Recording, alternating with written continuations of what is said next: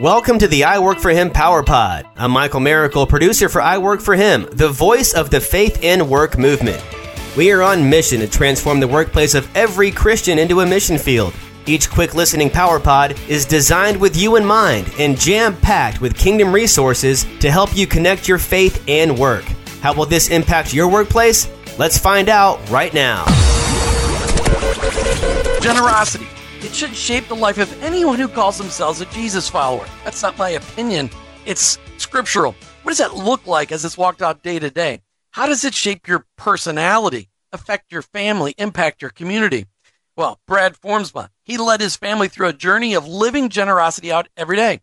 Drew, his son, caught on and is taking it to whole new levels. They call it everyday generosity. And you can find it on a website by the same name, everydaygenerosity.com. They both join us today from California, where it's still early in the morning, to hear they're going to share a little bit of their story and stories of generosity they've seen all over the country. Drew and Brad Formsma, welcome to I Work For Him. Great to be here. Yeah, thanks for having us on. Hey, Drew, let's just start with you, as you are still, you in college now, or you're finishing up high school this year? Yes, I'm in high school. I'm a junior in high school, and I go to school in Orange County. So. All right, Orange County, California. You're still a junior in high school. Fantastic. That's really important for people to note. Tell us, Drew, how did you become a follower of Jesus? At 8 years old, I committed myself to Christ and decided that this is something that I wanted to take up on my life, and that it's something that I get to work towards, a relationship with Him every day. And it's similar to giving. It's something we get to step into and be in a relationship with God and make it something that we get to do. I love that. Brad, what about you? How did you become a Jesus follower? Well, I always say I was one of the greatest make-believers growing up in a Christian home until age 28 when our first son was born. And I had a pastor speak into my life in a way that I never heard before, and it just made me realize that I was lost and I was a sinner, and Jesus gave it all, paid his life for mine. And so it was in that moment I said, Lord, have your way with me. And we were on a fast track to walking daily together and now into the work we do today. That's so excellent. I think it's so interesting how becoming a parent can be very pivotal in our assessing our lives and saying, is there something more? Is it, what is it that I'm created to be? This is an awesome responsibility. All of those things that make us very good grounds for God to work on in our hearts. So what a great timing to have a pastor speak into you at that age. So, Brad, we're talking about generosity today, the book that you and Drew wrote together, Everyday Generosity. Brad, how did God blossom generosity in your life? Well, it really started for me. I'm 11 years old, and my grandpa modeled what I call the generous life, 7 ways to the generous life. And it started with him. He was a big commercial baker, and yet he had a small test kitchen next to his office. And every Saturday morning, he'd make 16 loaves of bread. And one particular Saturday morning, he had me come with him. When we did that, the loaves of bread cooled off. I thought it was going to be about me, bread, and, a Saturday morning of fun. And no, they went into his trunk, and I tagged along with him. And the first stop was to a widow with a few loaves of bread, and he was generous with his words and to her and very affirming. And the second stop was a few more loaves of bread in a white envelope, and he explained that he was being generous with his money, that person had a financial need. And the third stop was yet again a few more loaves of bread and him helping connect someone. He was really being generous with his influence. And so he began to model other ways, in addition to that, being generous with his time and his thoughts and the way that he shares his stuff. And so you never got to eat any of that bread, did you? We never got any bread that day, but I promise you I've had plenty since in the weeks after. That was just a special day of modeling the generous life, and there was not as much receiving that day. Oh, But what an impact it made on you for you to remember as an 11-year-old the values that you started to learn that day. And he was probably already modeling, but you got to be in a front row seat on that particular day. Is that correct?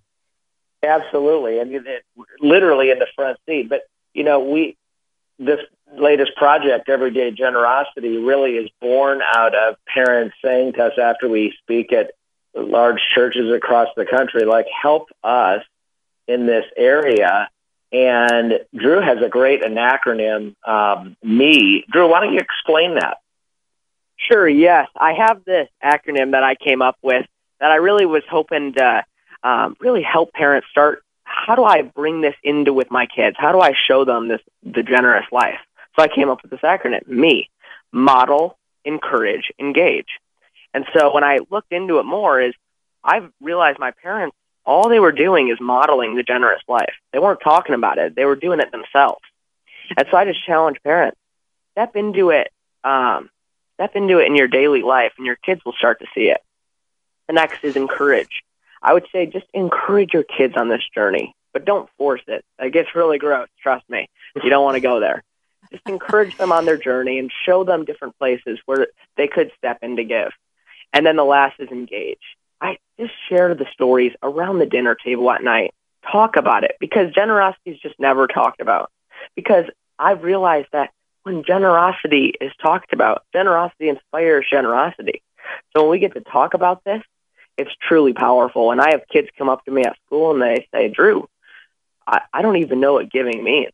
So a lot of my generation, there's a disconnect when they hear generosity, or they just believe it's just about writing the big check. But Drew, you're a teenager. When and you've watched your mom and dad demonstrate generosity all of your life, but you're a teenager, and most teenagers aren't real. It's not like they're always going to go, hey, whatever mom and dad does, that's what I'm going to do. Usually it's the whatever mom and dad does, I'm going to go the other direction at 100 miles an hour. How did you decide that this was something that I believe generosity really should fuel my life? Well, at first, I would tell you, I was very like, what's going on here? I was seeing them doing things to random people. I'd go, why are they giving to a random person they don't know? Why are they so happy? So there was some skeptical approach to this at first. I was wondering what was happening. And I started to catch on. I started to see the fruit that happened when they gave. I started to see that they gave with a good intention to help someone else, and there was a lot of benefit that came back. And I talk about that in my book as well, that the benefits when we have the right intention when we give is so important. And I started to see what happened when they gave, and I was like, I want some of that too. So that's how it started for me. I saw what I liked, and I adapted it. Brad, let's just go to a basis back in the conversation. Your grandfather was just incredibly influential in your life and teaching you generosity. But it's just about giving money, right? Isn't that what generosity is? Well, no. In fact, I often say to people, what do you think about when you think about generosity? And yet most will come to the word money. Right. And yet when we read in Scripture where Paul's saying, therefore, as we have opportunity, let us do good to all people, or we read these passages about spurring each other on towards love and good deeds, I think it's pretty clear that it's not money every day, every hour, every week, every month. That's a part. And yet, when I find people becoming, and myself becoming more generous in these other areas of our lives, as we interact with other people in our daily, weekly, monthly rhythms of connection, I become more generous with money. But I think it's a more whole life approach. So you're talking about these other ways to be generous. How many different ways are there to be generous? Oh, Martha, we talk about 7 ways to the generous life. Now, of course, you could probably come up with many other, but what we've found is when you take these 7 ways and make the decision that you want to live generously, they change your world. So, number 1, being generous with our words. Number 2, being generous with our thoughts towards ourselves and others. Number 3, being generous with our money. Number 4, being generous in the way we share our stuff. Generous with our time, generous with our influence. And then the one that I'm working on more than ever before, generous with my attention. We live in this world where we have this 5 or 6 ounce device, depending on what model you have, that's technology, glass, and plastic. And it's the anti-attention generosity thing in our world. And it's helpful, it's a tool, but I mean, have we not seen it? You're sitting at a restaurant and everybody's on their phone, or you're having a conversation with someone and it beeps, buzzes, or vibrates. And I just think that one of the most powerful ways to be generous is to be fully present with your attention. Drew, let's talk about generosity stories having to do with money. So the 7 categories you highlight in the book, 7 categories of generosity that you guys work on all the time as part of a family: thoughts, words, money, time, influence, attention, and possessions. Give us some money stories. That seems like that's the easiest thing for people to hone in on when they think of generosity is money. What's that look like to you? Give us a story or two. I wondered that for myself as well, but I started to think, I don't have a lot of money right now. I make not a lot. And I know a lot of my generation might go, "Ooh, I can't give with money." But I actually believe I started to talk to my parents and ask them, so how do I start to get involved financially in this? And it really all came to the fact that if I start giving now, I probably have a good chance of doing it later because of the habit. And so I have a couple nonprofits that I really like. There's a wheelchair one that is given to different people that have a special needs. And there's also a Bible translation one that I give to, and I translate a certain amount of verses each month. And then to my local church as well, small amounts now. The habit will continue, and later in life, I will not have to make the decision because I made it in my teenage years. And that's really what I challenge parents to start to implement that habit in their family. Your kids won't have to make that decision when they're 30, 40, 50, 60. Maybe the zeros will go up, and I hope they will, but starting that habit as a kid is truly powerful. But you know what's interesting? When you start to aim your heart and your view off of you and onto other people, you spend less on yourself. And that's really a novel idea, isn't it? So the more I'm generous with my words to someone else, the more I share possessions that I have with someone else, the less of a grip money and possessions have on our life because we're using an open hand.